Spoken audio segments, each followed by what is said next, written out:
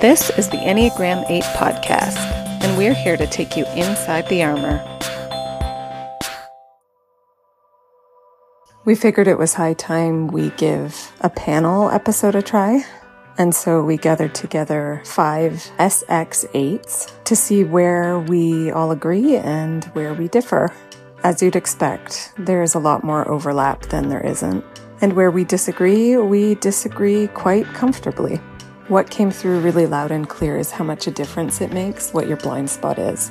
So 3 of us were SX8 with a self-preservation blind spot, and then 2 of us were SX8s with social as our blind spot. And time again, our differences usually landed along those lines. So like we've said before, the order really does matter. We all had different qualities of audio, and so it's pretty patchy, but we hope you get a lot out of this either way. All right, so welcome to our Enneagram 8 sexual panel. So if you guys could each just give us a really quick intro to who you, like your name, where you live in the world, your tri-type and your instinct stacking, and then adjectives to describe your instinct, and then we'll go from there. Hi, I'm Katie. I am living right now in Bel Air, Maryland, which is just a little north of Baltimore, Maryland, in the US, obviously. I am an 852. And then my stacking is SX, SO, SP, infatuated, calculating, single focus. I am Kate Brennan. I live in Rochester, New York, but on the process of moving back to England. My tri-type is 827 or 872, depending who you're talking to. I am SX first, then SO, then SP last. 3 adjectives to describe my instinct. So I would say magnetic. People are drawn to me. Charismatic. And I was a bit stuck on the last one, like reactionary. Like I react to whatever I'm feeling in the space at the time. Just reactionary in general, really. But hi, I'm in the South Island of New Zealand, across the other side of the world, and we're coming into winter here as you guys move into summer. I'm very much 874. I'm 8 wings 7 and sexual first and then social. Self-proof very much last, like if there's any. I would describe myself as being really intense, really impatient, but very much 150% person, like anything. Like I do it 150% and I expect the same sort of energy in return. So yeah, I'm Bonnie. I live in Atlanta, Georgia. I'm getting my PhD in mechanical engineering. And I'm almost done. My tri-type is 852, and I'm real certain about that. And I'm SX, SP, and then SO. Adjectives, I'm hardcore. And then I like the adjectives that you guys are saying, like charismatic and magnetic, but it's also, I'm going to say polarizing, actually, instead, because I can go either direction if I want. Joe, Ottawa, Canada, 847, SX, SP with social last. I said vortex. And when it's really rough and I hate it, I'm obsessed. All right. When you guys go into a party full of people you know, some people you don't know, what is the first thing you do and how do you spend your time there? Katie? If I'm going to a party, it's definitely, I know the host. Otherwise, I'm not going to some random party. And when I walk in, I'm going to find the host and see if I can be useful and help them in some way. I keep myself busy. And then if that, putters out, I would find a group that I know or a person and kind of hunker down. Or if I'm like feeling like not really interested in anybody, I'll just kind of chill and observe and try not to be too antisocial. Or I can be the life of the party. It just depends on, what's going on. But what is your ideal scenario at that party? If you were to plan it and walk into it in the way that you would be the happiest leaving, what would that look like? For me to be the happiest, I would have planned it and I would be there for a reason. And then with that reason, I can then go find the people I want to talk to. I can get the group going in the same direction and just have a good time. But if I'm not in charge, that's not ideal. All right, Kate? I walk into a party, I quickly become the center of attention and become an entertainer. And then if I love the people, we just have a riot. If I don't really enjoy the people, I just start to regret becoming the center of attention immediately. And I might go and see if I can find the house, help in the kitchen, do whatever I can. But yeah, usually I'm like the big joker in the room. Jackie. I think when I turn up, it feels like the party's actually started. It sounds really arrogant, but I think when I come into a room, it's almost like just what I'm wearing or the energy coming off me will instantly attract some people and not others. And I will find really quickly there's like a little vibe of something interesting happening, and that will be where I am. And if there's nothing interesting happening, then probably a bit like Kate, it's like, well, I can do that, but I won't be able to like hold on to it for the whole night. I'll really quickly sort of draw into my shell if that energy isn't coming back. For me, it's all that energy. And I find if I'm around a bunch of people and especially friends, I'll say something just to kind of test the water, just see, how everyone's feeling and what the general vibe is. And really quickly, I find I can decide if, I want to stay with this little cluster of people or if I want to go and make my own little cluster of people. And I tend to find I get followed around at parties by little clumps of people. And sometimes I have to shake them off at the end of the evening. Not like Jackie. I don't think I attract a little cluster. I am like a stealthy hunter. I'll like slide on in, and preferably the party will be low light with twinkle lights. I'll find the energy, and I would be happy to stay with that one person the whole night if they're interesting enough. If they're not, I will disengage, and I'm really good at disengaging. Like I find I have a superpower for disengaging well, probably because I am desperate for something interesting. So I'm constantly disengaging boring people. And then I will like roam around until I find the next target. That's me at a party. Yeah, I'm glad you went. I totally relate to that. So I think it's funny that Jo is calling herself a hunter because like a week ago, someone called me an apex predator, and I've been like really vibing with that title. I would say at a party, I really have like two different personas that I might bring. And I don't actually know what it depends on. I have an amazing outfit and I look fucking stellar, not like this. I'll just be like telling jokes and like making fun of people and just like kind of like vibing and setting the tone. And I'm really loud. I tend to be loud. Or if it's a party where I'm like maybe a little bit jaded about it, I will be almost the opposite, where I'll like roll up, draw like no attention to myself, probably make some like sarcastic jokes to people that like they don't get it, and I just think it's funny. And then I'll find like one person. And I like to find like a really quiet person typically. Like I like to find someone who's fading into the background or something. And then I usually say something interesting to them. And then, yeah, if they're boring, I'll bail. But otherwise, if they're interesting enough, I could just talk to them until like 4 a.m. So it's interesting that you, Bonnie, and Jo have the same, like you kind of relate to the same thing because you guys have the social last, right? The rest of you all have social second.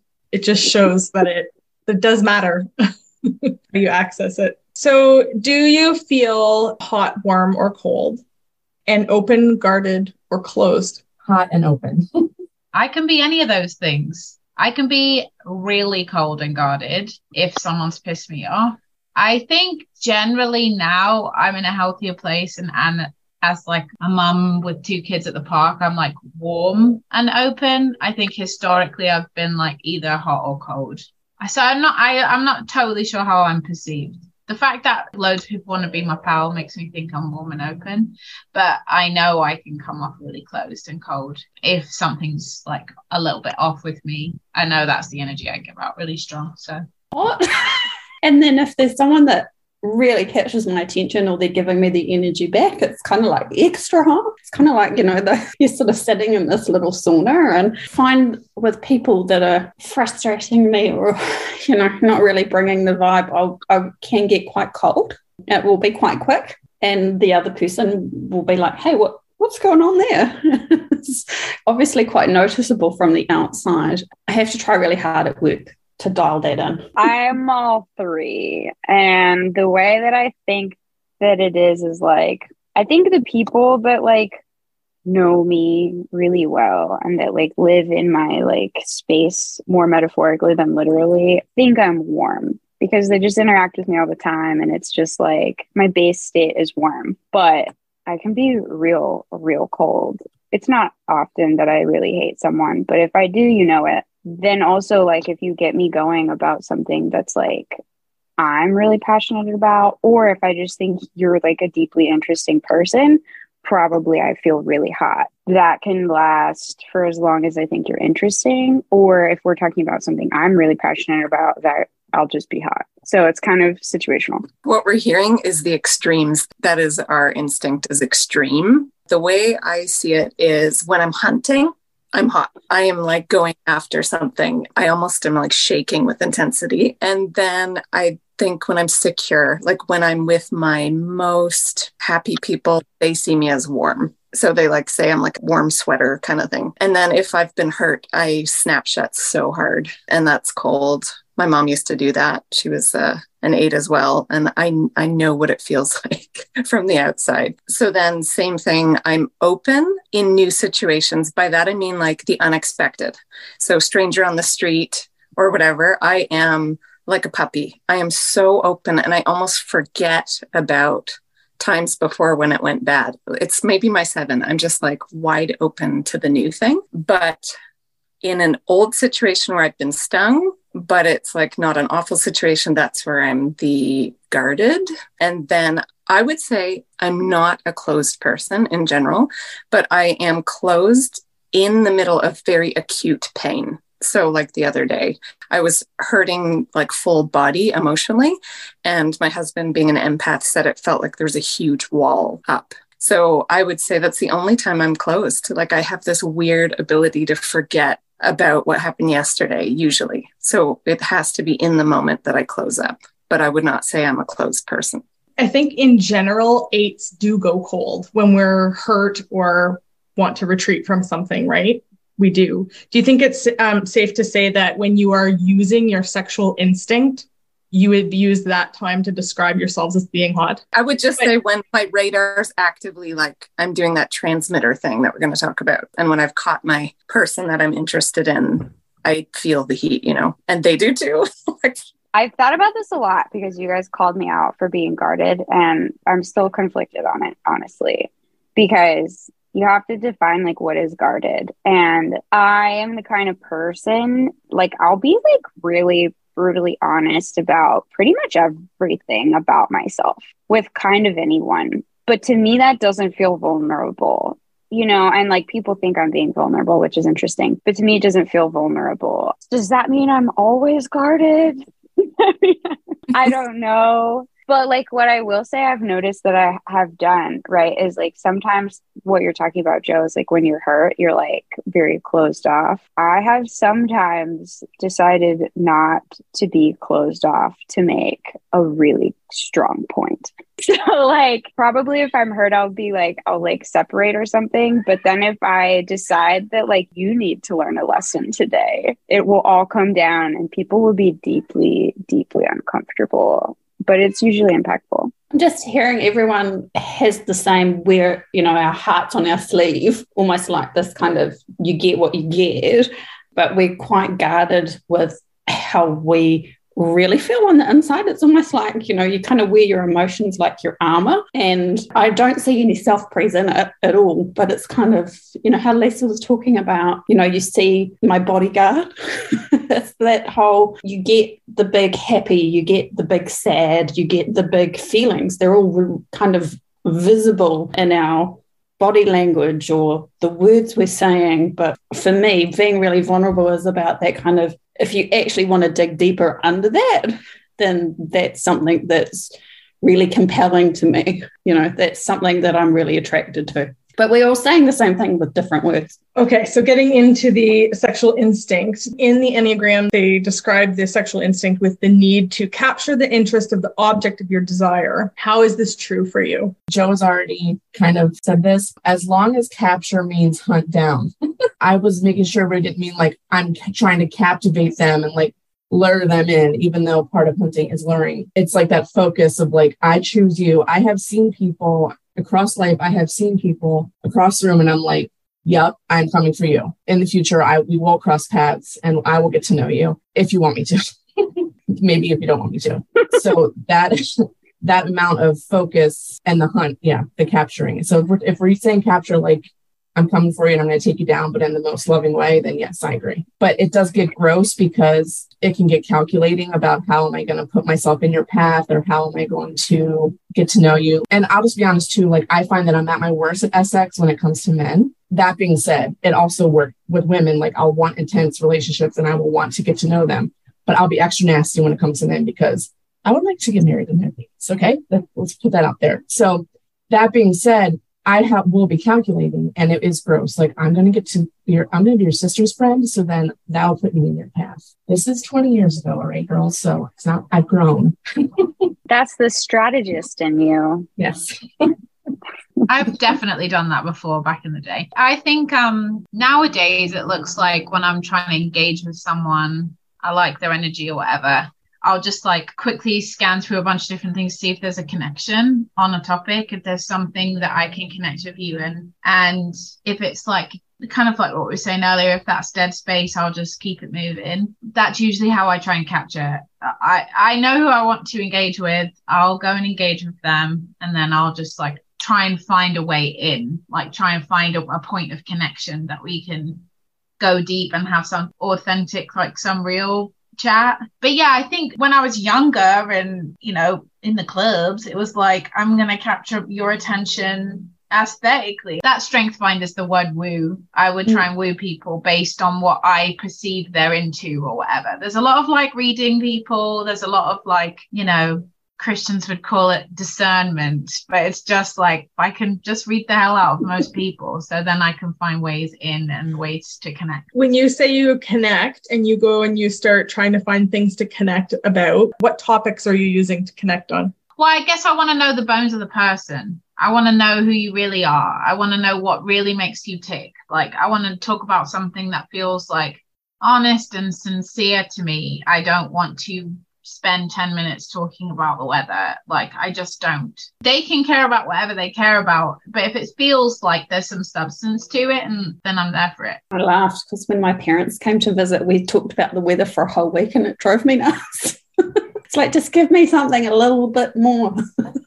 Better than talking about the news for a week. I tend to find with people, because I'm just always me and I'm always like this, that I just tend to attract people that are like me, or I'll find people out in public that, you know, have a marvelous pair of shoes or an amazing hairstyle or, you know, rocking some really amazing glasses or doing something really cool at work. And it's usually a conversation about how much I admire or appreciate what they're doing and where that came from for them. I'm really enthusiastic about what they're doing and it really speaks to me, and this is what I'm passionate about, and the conversation is always really easy. I just don't ever have an issue with that kind of thing. As a kid, I mean, as a teenager, I had a number of boys who thought we were dating. And I was like, are we? I didn't realize. And my ex-husband always said, you know, you just seem to have a weird group of people around all the time. And I'd say to him, hey, they're not weird. He's like, yeah, they're all these people into all these like extreme random things. And it's like, yeah, because that's really interesting. So for me, I think it's less of a hunt and I feel more like a peacock. It's like I'm glittery and sparkly and it's not intentional showing off. It's not a, hey, come look at me. It's just who I am. And some people, it will polarize people. And if people are into it, they usually have a really interesting story, or there's something in them as well that's as attractive and interesting to me. My husband calls me the peacock. That's funny. Must be a vibe we give off. I don't relate to what you guys are saying about being strategic consciously. You guys are like, oh, we have this in common and I'm going to like pull on that. We're going to do this and this and this. And I don't do that. I think the thing that I'm very good at is telling stories or creating a situation that begs a question. You know, I'm really good at making the conversation like keep going. Or like if I know that I have like an interesting thing to say on this topic, like I can like make you ask that or something. But like I'm not necessarily like manipulating, like I want to talk about this. I'm doing it sort of like instinctively in the moment where I'm like, this is interesting and like let's go here, and I can just sort of like get something to go there naturally. One of my friends was looking at this like other model for like what is your like seduction type, and there's like 9 or 10 different types. And they were reading the list, and I was like, oh, I'm the feminine one. I'm like the ultra feminine one. And they were like, fuck no, you're not. You're the charismatic one. And then they described it, and I was like, oh yeah, basically, yeah, that's kind of exactly the vibe, where it's just like, I just create this energy that's exciting. And it's either you're excited about me or I'm excited about you, but there's like excitement around. Definitely the social S must be the thing. There's nothing intentional about any of it. So when I'm out in the world, again, in new situations, just roaming around, people come to me. The other day, a man came up to my cafe table and he's like, you're glowing. I was like, literally? He's like, yeah, there's like actually glow around you. And then I turned to like the friend I made behind the counter and I'm like, do I glow? She's like, yeah, I think it's actually a thing, whether it's like visible or something people feel, but there is something that draws people to whatever makes me me. And so I don't usually have to look for it out in the world. But if I'm out in the world, the one thing that'll make me go towards someone is pain. And I think that might be the 4. If someone's crying, if I can see someone's upset, I am pulled towards it. That feels like mine to do. And we talked about that on the podcast with Jess, who's social first, and she does not understand. She does not understand that. Why would you do that? But I like feel, and by experience, know that I belong there a lot of the time. Like I can usually bring something into that situation that makes them feel seen, because most people turn away from pain in public. It's uncomfortable, so they don't go towards them. I've seen a woman weeping in the middle of the Starbucks and nobody talked to her. And for me, that's like magnetic pull. I have to go towards it. So I do the same thing, but with a different trait, and I do it with insecurity. Yeah. So like I definitely have a reflex to like poke where people feel insecure, because I want them to just like let it go. I can feel either that they're guarded or that they're being fake. And I want them to just like be real. I'm like you, Joe. I can't see that and not engage it. Mario Sakura calls the sexual instinct the transmitter. Do you guys relate with that? By transmit, it makes me think I'm sending out a signal for someone to receive, and then I'm going to gauge whether they choose me. And I'm more like, I'm choosing you. If I went after every person with the SX target energy that thinks I'm cool, I would have no time. I'm not interested. It has to be that special little like flavor that's like, this is worth. So the transmitting, I just take issue with that. It's like not as specific as I want it to be. I want it to be, I am hunting you, not you are responding to what I'm putting out there. But I'm sure I do that, because isn't that naturally 8 for us to be charismatic, for us to be the attention, for us to be the energy? he says like our instinct is an instinct. So we're giving off something. And I think we've already established we literally do that based on the way people respond to us. There's something we're giving off that is attracting some people and repelling other people, but I'm not sure we're aware of it. Have you noticed that some people are pulled towards you and other people are totally repelled? I don't think transmit is the right word. It seems transactional, where it seems like it has an end point. And I think that actually it's just like a radial thing, right? Like it's not going anywhere. You know what I'm saying? It's not like a phone call. It's like a light bulb. I feel it like, for me, I think one of you said it's more like impact. For me, it's like the desire to want to leave something significant after me was stronger for me in wanting to be a parent than nurturing. I'm not a nurturing kind of parent, which, can be really sucky at times. But the people that come across my path and the people that, I hope to come across, or the people that I connect with, hope to actually kind of leave that positive impact or something with them that's significant. So for me, it's more about significance. I don't think it's a transmittable thing. I think it's like an impact when you're with someone, something kind of rubs off. For me, anyway. Yeah, I guess I feel it more like I have a presence and energy, and that people are aware of it. And if it's too intense for some people, I feel they shut down. Or those people that are like energy leeches, they like want to come to then take my energy, but there's nothing reciprocal about it. Or there's people that match your energy and you're like, yes, game time. From when I read the word, that was kind of like what I initially thought. Yeah, I was just picturing a cell tower, and a cell tower creates a catchment area, but it's not like it has an end point per se. It's just it creates an atmosphere, and then some people pick up the signal. So I do think we all do that. Like some people want it and some don't. And then we turn our attention as we see fit. Yes, I'm down with what you just said. So Yeah. I'm so completely clueless that I am transmitting that. Now I see I am transmitting. There's a bunch of people in the world transmitting things as well. And we're either going to go for it or be repelled by it. I've experienced that. All right, continuing on. So there's 3 ways that you meet your instinctual need.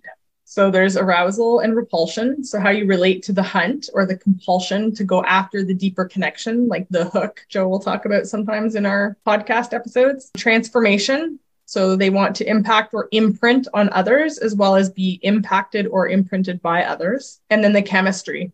So maybe you can describe your relationship to the energy and the vibe and the need to be hooked by something to stay interested. So some of this we've already talked about, but you can just add in what you want to say. So how you meet that need and if you have examples of that. I find that it either happens completely on accident, like it's just part of how I'm interacting, that I turn around and I've discovered that I really mean a lot to this person and I know how they tick and I know what they're probably even thinking. And maybe I feel the same. Maybe I feel seen. Probably not most of the time, though. There was one, I don't remember what episode it was, but it was a man and he was an 8, obviously talking about the deep, deep desire to just like meet that person or group of people that is fulfilling to that deep need to be known and to know. I find that that drive to be very evident in most of how I approach the world.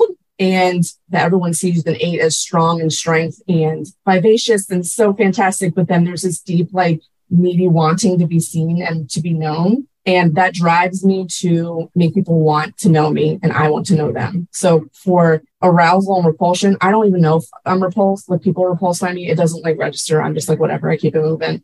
I have enough people that are interested. Definitely the hunt is like, I wish that I could give it a rest. I want to come to a place of health where it isn't a driving factor and I turn into like I don't even know, I want to say like a wild boar where you're just like, any connection, can I have it please? But only specific people. The transformation piece, I would say this is beyond getting people to be interested and hunting them down and that whole process. This also is humongous for me. I am usually measuring, am I transforming you or are you transforming me?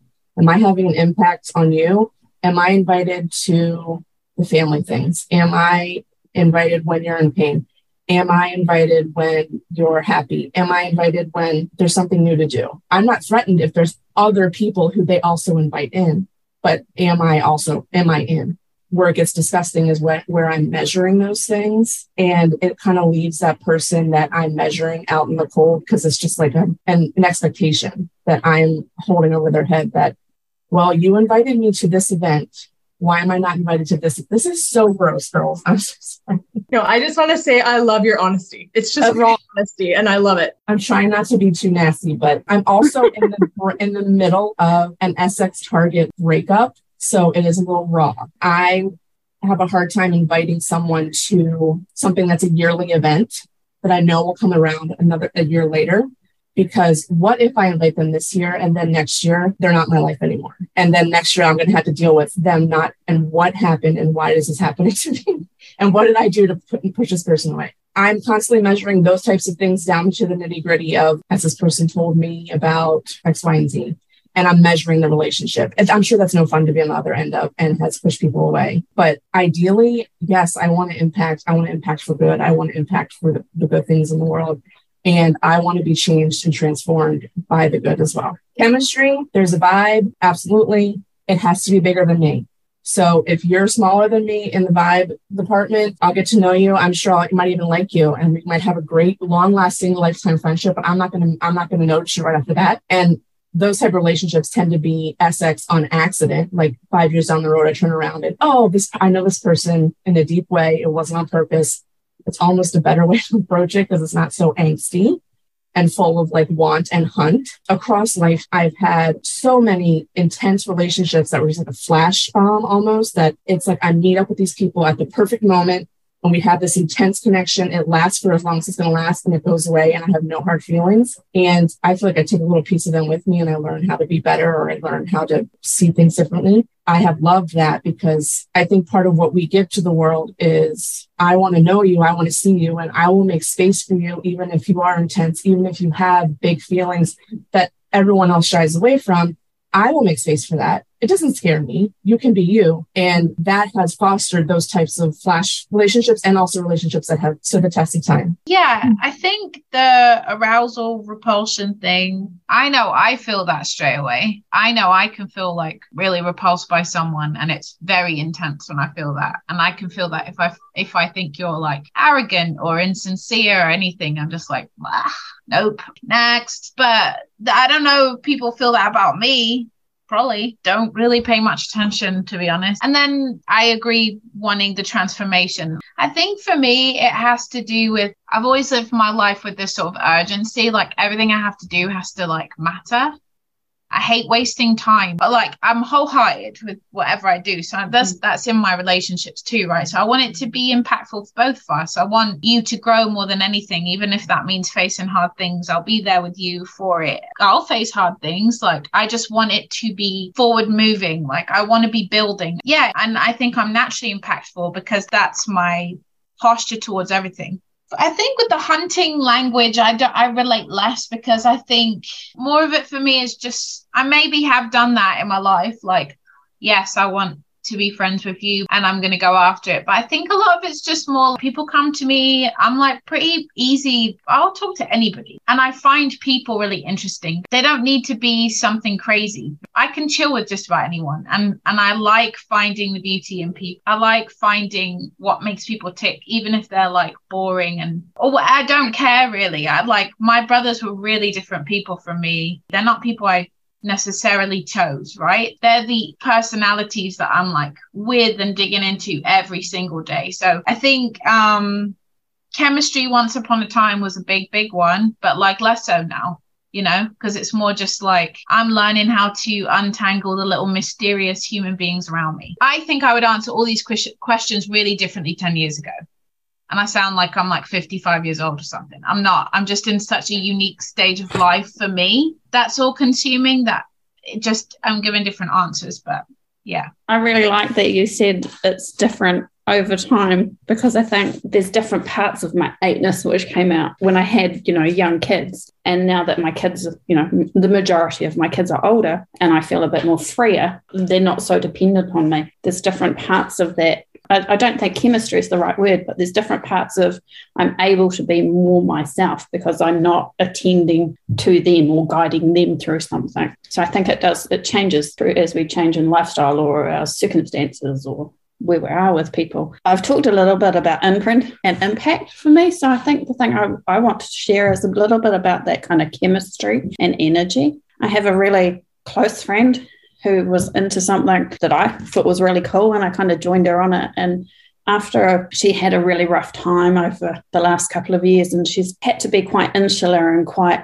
self-focused, and her family have had to come first for a while. And that energy from her and that passion from her, that little spark is kind of gone. So even when I go and do that thing with her that we both love, I find it really flat and I'm not getting that same vibe from her anymore. So that fun thing that we used to do kind of really doesn't feel like fun for me anymore. So a bit like Katie, it's like that radar thing, it's like I'm attracted to that energy as well. But if that energy is not coming back, then I'm not feeling it. And I find that really hard. It makes me feel really immature as a friend because it's like you're interesting and you're important to me and you're special, but your energy is like really bumming me out. And for me, is if I'm giving you all of my energy and I'm always, passionate about what you're doing and I'm trying to encourage you to invest in yourself and be the best person of yourself and stuff. And it's like, if you're not feeling that for yourself, it's like, I can't keep doing it for you. But that's changed as I don't have the little people to kind of concentrate on or invest into. And I think that chemistry for me, I don't know if the word is chemistry, it's more interest or like a puzzle or a solution or a problem. I don't know. I don't know. A lot of this language sounds really harsh and intentional. And I think for me, a lot of it just comes automatically, naturally. And I don't even think about it. Like, walking into a room, I don't stand there and go, oh, who do I want to talk to? It just naturally happens. None of it feels intentionally manipulative. It's just like a magnet. Well, and I think that is the thing about instincts, right? Your primary instinct is unintentional. It's just, it happens by default. You don't even know you're doing the things you're doing. Oh, yeah. And I think having that social next means it's really easy to slip into if there's not that energy and there's not that vibe or there's not something there that's holding your attention. You can fill that space, but not for a long time. So like Katie said, you know, I can be your friend and I'm interested in lots of different people. I'm always interested in people, but I might not be your best friend forever. Yeah. So I relate real hard with the transformative bit. So I'm a teacher, but I'm aiming to be a professor, really. So and I want to teach college students because they're at the time of their life where they're finding themselves, you know, separate from their parents and who they actually are. And so I teach fluid mechanics and I tell them, I'm I don't give a shit if you like fluid mechanics after this. Honestly, you might never learn it or use it. You're going to learn it because I'm a good teacher, but I don't really care. I care that you learn a problem solving skill and that you can take whatever in from this class and use it for what makes you happy. I like fluids. So that's the application that I'm using to teach these skills that I actually care about. And so everything I do is basically that. I think that's why Joe with the sad people, I poke insecure people. I just want to push people to be more genuinely themselves and sort of find those barriers that they have and now I'm altering my career path a little bit because I have identified that academia is kind of fucked. And so now I've made it my new goal to transform the way that we teach grad students and how we give out PhDs and why we're doing it the way that we're doing it. And so I'm just always asking difficult questions that people don't want to hear, you know, and that's just kind of my MO. So I like it in people. I like it in systems. That's just kind of how I roll. And honestly, as you guys are talking about this, the hunt thing, I get it. I totally get it. The hunt. I know what you mean. I feel the experience, but it's boring to me.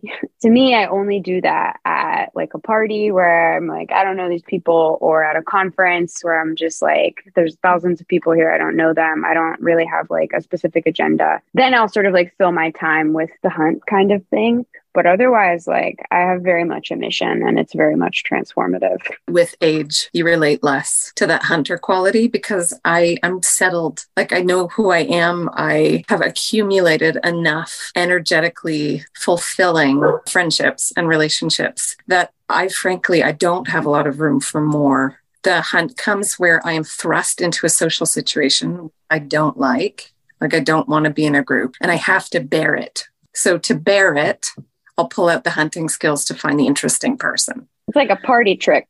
Yeah. A party game. I make it sound more bitchy than it is because if you were in front of me and I find you boring, I don't think you'll know. I think I'm pretty good at holding space for you and, letting you be your boring self. And then I'll extricate. The primary thing I relate to with this instinct is the impact. And that is compounded by my tri-type, which is the messenger tri-type, and compounded by the fact that I have a prophetic gift, which means I get downloads about people, about who they really are and what they were made. Almost instantly? I can't choose when I get it and when I don't. But all of it combines to me being deeply fueled by wanting people to really see what they were made for in the world and to try and it's I'm breathing it into them with my words. And that's impactful. They're changed. I hear from people years later and I didn't know I'd impacted them the way I had. I'm not aware of the impact I have until later. But after 40 years of life, I think I get that I am someone that impacts people. And when I find out that I do, it's my favorite thing to hear. You guys all know I've been single for a couple of years now. And look, for me, that separation, that tearing apart of that Essex bond, that kind of, that real intimate connection, I felt it was so intense for me. And now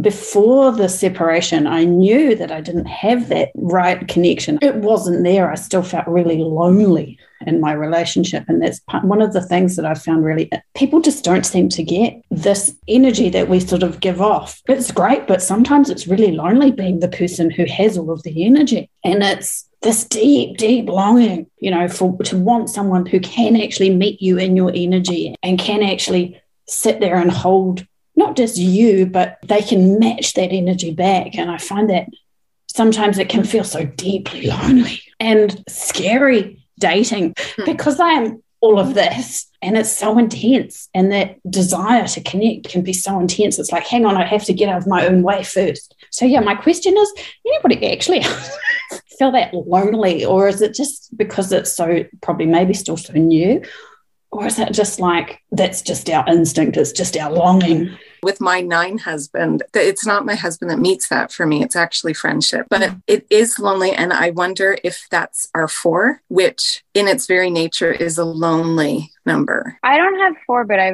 feel like I relate to what you said. Like dating, right? There's this thing where it's almost like people are just captivated by you, or they want you to be their spark of curiosity or their spark of excitement or their da-da-da-da-da. And I'm so fucking over it. And guys all the time are just let's get lunch. I'm like, no, you have to bring me something interesting, or I'm just not participating in this. I'm not just going to be your inspiration for a new idea, or the most interesting thing that happened to you this month. I just don't care. That's a lot of people that are just wanting you to be their thing. And they don't really have that much to put on the table. And so I totally relate to what you're saying, especially with dating. I don't think it's just a relational thing. But I did find that in my last relationship, it was 8 years long. I was the relationship. I was the fun, and I was the adventure, and I was the dreams. And I kind of look back at it now and go, oh, yeah, I did that. It's kind of having to step out of my own way and make room for someone else to bring it. Yeah. Some people do bring it. So if that's what you want, you just have to be really conscious of looking for that. And don't get distracted by this role that we're also used to playing of being the bringer of the thing. Every SX8 I've ever spoken to does say that it is few and far between to find that energy and to have it stay in your life. I don't think many of us have more than a handful. And I would say that in all the SX we've talked to, there is a discussion at some point, or them coming to the table with the feeling of loneliness at some point, for sure. To me, it's the bit that's the most vulnerable, right? If you're actually letting someone see that that's your heart's desire. For me, that's the bit that's most vulnerable. I relate to the loneliness. I've never been married, and for the longest time, I thought that a marriage would solve that SX desire. It will not. I think it's the quiet ones. I should have probably paid more attention to the quiet ones in college. Thought it was cute, but instead I liked the big ones that were, full of energy and bigger than me. Sometimes it feels like I'm being pimped out for my emotional connection, and they get a hit and they get what they need, and then they move on to the next thing. And I think our nature can drive us into the ground when it comes to the loneliness. I don't think there's anything on this earth that's going to satisfy us. That's where my faith comes in, where I'm there is no one thing that will fully fulfill me. I feel the pain of it daily, but I believe there's a God of the universe who wants to know me, who died for me. And sometimes his people are really, really shitty. Yes. But that doesn't change who he is. I know who he is. So that's what I've been trying to teach myself. I didn't mean to start preaching, but I don't think we're ever going to be fulfilled. But tell me if I'm wrong. Does anyone else feel fulfilled? I feel fulfilled. I think you're wrong. Okay. I want to be a tenure track professor and still have the life that I want, and to have an emotionally fulfilling life and the transformative career that I want and have the impact that I want. I need multiple people helping me run this ship. This load has to be distributed so that I can do my thing. I think I feel a ton of fulfillment where I'm at. I feel the most secure. My life is not on the trajectory I thought it was going to be on. I married someone who was self-pres, which I had 0 of, but what it's done has brought in balance to me and created a life that's far more fulfilling than I would have if I was just chasing all the time, not actually looking at the people beside me, not actually slowing down and checking in. I've learned so many more skills by being with someone who doesn't possess the same qualities that I do. He's self-pres. I don't have any of it. So to be with him has enabled me to be more of a fuller person. And I feel massively fulfilled in motherhood. I feel like I'm doing what I was created to do. From childbirth on, almost dying, touching death, to bring new life and then to nurture it. And to have my heart living physically outside of my body, learning how to be vulnerable. I've done all that to a deeper level because of motherhood. And the fact that it's not self-seeking, the fact that it's not me getting all my goals and chasing after all my dreams, it's me stopping. It's all very like counterintuitive, but the fulfillment comes in those moments. I think there's this idealism and there's this perfection of like how we'll feel and this heavenly experience like that we're always like just biding our time until we get to. There is so much richness day to day that we can experience just through like simple practices like gratitude. Those things have kind of set me free a bit. And I found more fulfillment in that. I'm glad that my home base actually is not a fiery, energetic vortex. But I didn't always feel that way. I think when I was younger and coming off the hunt, I had a reality check where I was like, oh, okay, this is what I signed up for. And then I realized it actually has been really important for me to have a home base that is calm waters in a lot of ways and like a neutralizing effect so I can rest. And then I leave the nest and I go out into the world and I catch things on fire. And then again, I have those few key friendships that do have that SX energy, but I get to leave my home, go tap into that, get caught in the swirl of it, eat it up, get all fueled up, and then go home and rest. It works for me. I've been in relationships that have the same vibe and it was fun, but it burned me out in a lot of ways and like definitely increased my like lusty qualities, which like I said was fun, but it almost burned me right out. Grateful for the calmer waters at home. I feel like actually I like totally get what you're saying because both my relationships are long distance and I love it because like I live by myself and it's peaceful here and nobody messes with me. And then I get to like leave or invite them in and then I have like those moments. But like, yeah, my base is very much like just my space. Like imagine living with fire, 2 fires. Yikes. No, it doesn't work. Doesn't work. Burn the world down. Yeah. And you end up with kids who are like double dose stubborn and they're fiery as well. All right, so we'll get on to talking about our middle instinct and our last instinct. So the middle instinct we refer to sometimes as the play zone. It is the instinct that you can tap into, and usually you have to be intentional about it, but it's easy. It's like, oh, I can turn that on or I can turn that off. And then your blind spot is the one that you really don't access at all and is very difficult to access. So talk a little bit about what that looks like for you. For my social, I can easily hop in and out of that, especially at work. My job right now is I'm more just to myself, but historically I've been in charge of things and have to get groups moving, get people organized. I tend to be the person that they bring in to clean up the mess that someone else made. And a lot of that is like just rallying the troops and getting them energized and motivated to get the job done. I can do it in my personal life too. I think I'll be the life of the party or I'll be talking to you in a corner about your deepest darkest secrets. It just depends. I think I was more social when I was younger, but as I've gotten older, I've kind of just settled into, I like intense things. So I'm just going to keep going with that. When I'm in a group, I'm not necessarily like managing the whole room. I get like that secondhand embarrassment when someone's making a fool out of themselves and I want to manage it for them. I'm in tune with who's listening and who's not, or who is feeling left out or who's not. But I think when I'm motivating a group, I do it by, I have asked you all of my SX questions and now I understand like who you really are. So I'm going to get you in the right place and I'm going to get you doing exactly what you love to do. And I'm going to get the most productivity out of you that I can. And then my last instinct would be self-preservation. I actively put myself at risk to see what I can take. A quick example would be, I think that this SX target is worth my time, even though that their actions are telling me, pump the brakes, pump the brakes. I know better. So I'm going to continue to put myself at risk, invest my time and my heart and my everything in you, but you're showing me something different, but I know better. So that's just pure stupidity. It's probably a bit of dysfunction too. And I've had some of my closest friends tell me that my pain meter is broken. So again, that same relationship was like death by a million cuts over 4 years, but somehow I was not feeling the pain. I'm sure denial is in there. I will just put my head down and push through, stick to what I said I was going to do. I'm going to honor what I said I was going to do. I'm going to honor what we said we were going to do and not seeing that this is just completely dying around me. As far as my body goes, couldn't even tell you half of what's going on.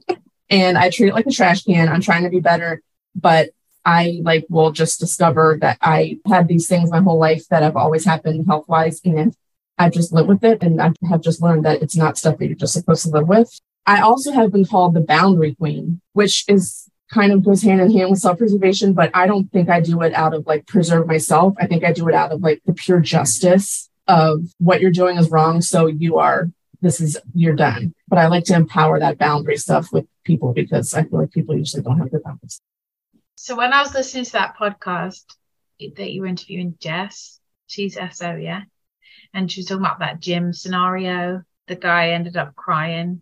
And you, Erin, was like, I'd just take him a coffee. I was like, what? That was the most foreign concept to me. Like, you'd just be like, well, hope you're all right. Thinking of you. If I'm going to engage someone that's going to be like, as we've already talked about. But that was funny because I think there's some things you say as the SO, I'm like, oh, yeah, for sure see that. I'm not tunnel vision to what I can like feel the atmosphere in the room.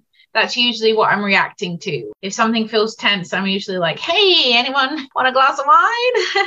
Like I'm trying to make everybody have a good time. And like, I'm aware of the sadness or I'm aware of people in a space that need something for sure. But again, I think a lot of the SO is some of my too. Coming out, if you're in my circle, I really give a shit. And I'm like paying attention to my little niece's feelings at her sister's birthday. And I'm like thinking ahead and making sure I get something that's going to be really special for her. Or I'm way more SO and 2. They kind of seem connected for me. Self-preservation, dumb, like we've talked about. That for me was just like traveling all over the world with no money, getting into dangerous places all the time, thinking it was all just a big joke and so funny and no limits with anything ever. Not thinking. The one thing that came up about the 8s, talk about feeling invincible. That was really the drive of me not having any SP. Like I didn't think any harm could come to me. And then it did. Bad things happened. And then I was like, oh shit, I'm not invincible. Oh shit, I need to learn how to find safety. I can't always be the bear that scares off all danger. Like, you know, things are going to get me. And so there has come an appreciation for SP. And then being married to someone who's 6'5" SP, like all the SP traits you could possibly imagine is personified in my man. And then I'm a mum, so like it draws on this self-preservation that you've never really drawn on before, like with little kids too. Like I don't play with nap times, so I'm gonna be self-present, boundaried in a space that I would never have been before. Do you know, I'd have been like, oh yeah, stay for 5 hours if you want. Take whatever you want. You like my coat, have it. Like I'm not like that anymore. The season of my life is a unique little bubble in time, and it's drawing out different traits. So I feel a bit more tuned into SP than I ever have before. Thinking about this whole SO thing, and it is really easy for me. I thought back to kind of high school, and it gave me the ability to kind of move between the different kind of friend groups. And I was always the girl that could talk to the guys and hang out with the guys, and that made the other girls jealous. And the whole clique thing never really occurred to me. I just didn't even see it. And I just would go kind of from, I guess it's like little group to group, wherever I felt the energy. And somehow I ended up as like the head girl. And I was just like, well, okay. And I've always been in that kind of leadership role. It's always defaulted to me in my career as well. It's not my preference to lead people or to be the person that gets on and gets stuff done, but it's just that energy that I bring and that I don't see. Maybe it's you don't see the problems, or because you can see through the bullshit really quick. For me, the SO just seems to be a really easy transition. The self-pres thing, oh my God, I'm learning so much from hearing about self-pres 8s. I'm like, oh, I'm really struggling. But I've learned I have to stop and look after myself. I have zero self-pres. Jerome Levay was talking about, 8s are like a race car that goes around the track. And I'm totally Lightning McQueen with like, no, I don't need to stop. It's not till I have, the tire blowout. And it's like, oh yeah, maybe I should have stopped. And the same with the whole pain thing. Pain just doesn't factor. A week after I had a hysterectomy, I was up driving and carting a kid around and being a full-time parent. Someone had to actually physically sit me down and say, unless you want to be back in hospital, you have to stop. I don't know whether it's just that detachment thing from whatever we were wounded with as children, or it's just that constant Energizer Bunny thing. Friends call me the Olympic torch. I just never go out. Somewhere as I'm approaching, that whole midlife thing, it's like that self-press has to come in somewhere. And it's like, okay, so what does that look like? And I don't want to be hit, with burnout or a huge health crisis. I think I've kind of done down to that stuff, but it's never really been a priority for me. I've always felt, and it feels terrible, and I feel like I have to eat my words, but it's like a lot of the self-praise stuff has really turned me off some people because it feels to me so selfish. It's like I have this energy, and it's like, you're here to share it with the world and to make sure that everyone feels seen and empowered and alive and, living their best life. Why would you want to offer that to yourself? So, yeah, I've got lots to learn.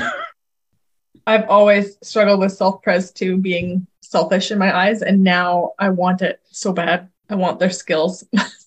I was very conflicted about which is like second and third in my stocking, because I also have a tendency to do the thing where I like just go really hard forever and like don't sleep, and I don't really need to sleep, I could just like blow past a lot of like physical pain or whatever.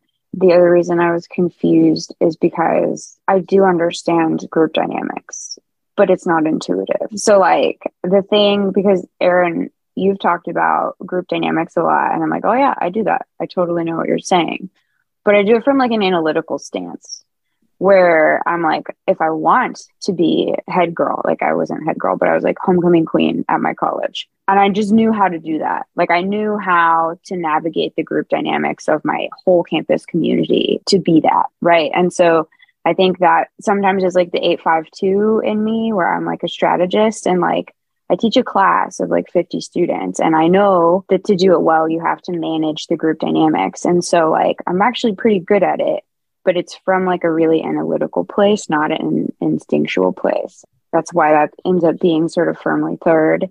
But the way that I do SP, I think second, is I'm very intuitively aware of power dynamics. So like, I think I very seamlessly navigate making sure that I'm in not necessarily a position of power, but that no one is in a position of power over me. And so like, I think maybe that's like where the self-praise thing is. Like at all, no one can be in charge of you, or people that you trust and, you feel secure and comfortable with and admire. Yes, you'll give them authority. Yeah, no, nobody has authority over me. Man, I mean, that's the reason that this like PhD thing has like really bothered me, is because I don't know what you guys know about it, but if you get a PhD, you have an advisor, and that one singular person has control of your whole future, basically. And I ended up having a really abusive advisor, and navigating that was like wildly detrimental to me. And I have like PTSD now. And that's why this like mission of like fixing the system is so important to me. Outside of being forced to be in that position, that like really vulnerable position, because that's like how this system exists.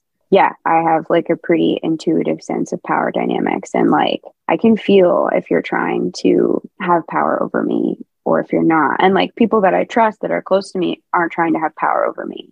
Right. And like I trust them, and I'll be like, where should we go to? Like I let them make decisions, but it's not because they have power over me. I'm very, very aware of that. I know how to navigate it. Able to like always have agency is certainly like the number one self-preservation skill that I have. How about social last for you?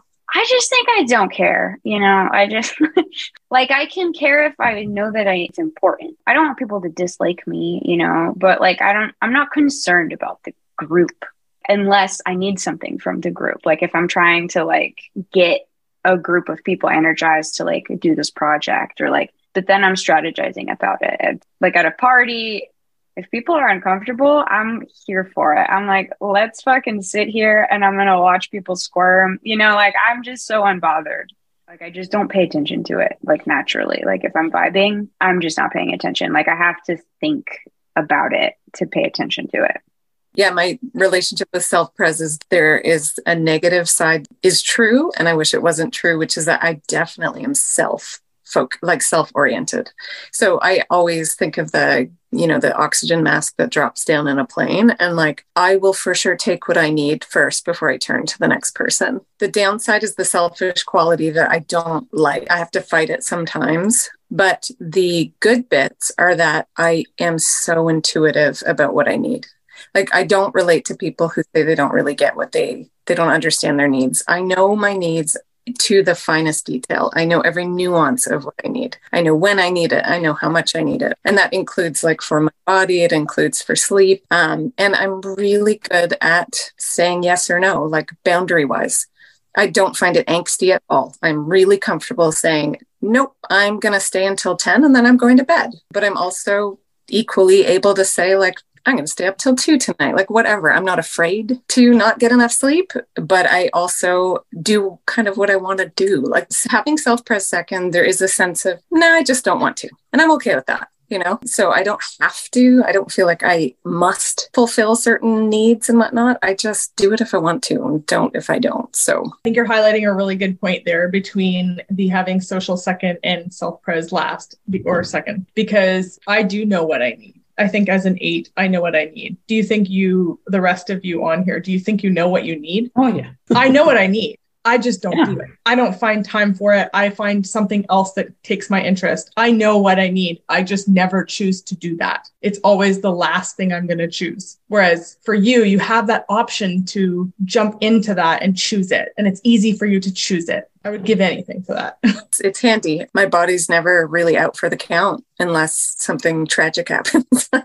Yeah. And I can put up boundaries in relationships. Like I can say, this is not going any further. I'm not saying it's like fun, but I won't stay too long mostly. I'll go if I need to go mostly. My SX is first. So there is like a limit to that. But on the whole, I think I can walk away easier than maybe somebody else. Having social last, like I don't need to say much because I've spoken so much on podcasts about it. But yeah, it's like Bonnie said, it's like really having a hard time understanding why it matters, like really not being that interested in it. And the reality is like, I don't see that changing and I don't think it has to. I don't think I need to develop a desire to understand group dynamics. I don't need to do that. I do need to be really grateful for Erin. And I do need to be really aware that the reason why groups can be mobilized and head in certain directions is in part due to people that have that skill.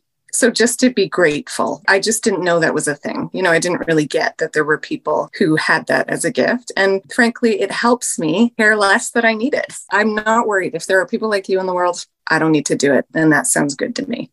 I for sure know what I need, but it's like way down here on the priority list, like, because I can handle it. Well, whatever. If I don't get sleep, I'll be all right. But I think with emotionals, I can be very articulate and sound like I really know what I need and sound really confident on what's wrong, how this is going to get fixed or whatever. And then realize that there's so much denial at play of like, I'm unaffected. There's like this lie I've told myself forever. That doesn't really bother me though. Now I'm able to perceive that because I can feel the energy go from like, I could get cold and guarded and I know something's actually wrong.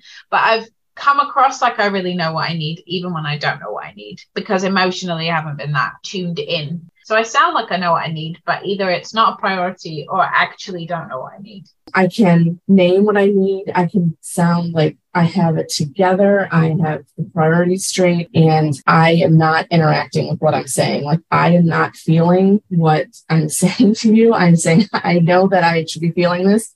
So I'm telling you I'm feeling it. But when I'm alone with myself, I cannot muster up anything but anger. I don't know. I just feel I'm trying to learn what I need better. They're a mystery to me, but I could tell you what they are, but I don't know how to create the inertia in myself to make them a priority, or am I interacting with them at all? I'm not sure. I've had somebody around for a little while now and them observing me from the outside and going, hey, I think you need to eat now, or hey, I think we need to stop now, has been quite interesting for me. It's that whole trust and give and take. It's like, hey, actually, you don't know me well enough. I'm fine. I'll just keep going. They're like, no, actually, I think you need to eat. It's taken a lot for me for someone else to have that agency over me that says, hey, you need to put some brakes on here, or hey, you need to pay yourself a little bit of attention here. And for me, it's stuff that maybe I haven't recognized in the past, or haven't maybe trusted myself enough in the past, having that self-praise last, having someone else say, hey, it's actually been quite eye-opening. I have a question for Bonnie compared to the rest of you. Are you, Bonnie, would you say like fairly okay with just saying like, hey, I need this and asking for it? And then also, are you willing to receive? Because Erin can't do any of those things. Or is it an us thing? Yeah, I can definitely ask for what I need. And I'm even willing to do it from like a very vulnerable space where I'm like, I feel really insecure and I need you to affirm me, but I need you to do it in a way that seems sincere. Isn't just because I asked. So I'm like, don't do it now, but do it next time this happens. And I don't feel bad about it. And like, the thing that I'm not relating to is you guys being like, that feels selfish. To me, it just seems reasonable. Like, if I didn't do that, things would get fucked up. Like, things would just like spiral out of control. And if I don't just solve this problem now, then it's going to be like inefficient in some way. I don't really relate to it feeling selfish because it's not like I'm prioritizing myself over anyone else. It's just that I'm like, for me to keep engaging in this, I need this right now. I will ask, but only if I really trust you. Like, I'll be vulnerable and I'll ask you for something. If I don't think you have capacity to deliver, I won't even ask. If you turn around and say to me, oh no, I'm busy, or, if you reject me, for me, that's huge hurt. So I think I've just learned to just get on and either ignore the stuff or not need it because I have maybe been let down in the past. So I just won't ask again. I feel that way, exactly. It's massively vulnerable for me to ask, but I will ask. But then if you disappoint me or let me down in that moment, I'm like, see? Like, I have a big reaction internally. I'm like, the world sucks. I'm never asking for help again. I'm like, whoa, someone like could take care of your kid for 5 minutes. It's not the end of the world. But for me, that feels really vulnerable to ask for help. So if you don't show up when I'm asking, that's massive hurt for me too. I feel like I very rarely ask for something from someone that isn't going to deliver. Like, I kind of know if it's going to work out or not. I don't know what that means. That's where Joe would be like, you're really guarded. No, I think Joe does the same thing. I think Joe knows exactly who she can ask and who she doesn't. You also do, right, Joe? You're just really good at asking first. I do this ridiculous thing where I frame it in such a way that I'm like, and I don't really care if you say no. Like, I'll even word it in such a way that's like, yeah, kind of already assuming there might be a potential for rejection, and I'll make sure that I create a loophole in what I'm saying. Someone called me on that once. Yeah, it's true. I do that. This has been really lovely to hear people saying the same things in different language or through a different bodily experience. That's it for today. We hope by now you've realized there's a lot more going on under the surface, and you'll continue to follow along as we take you inside the armor.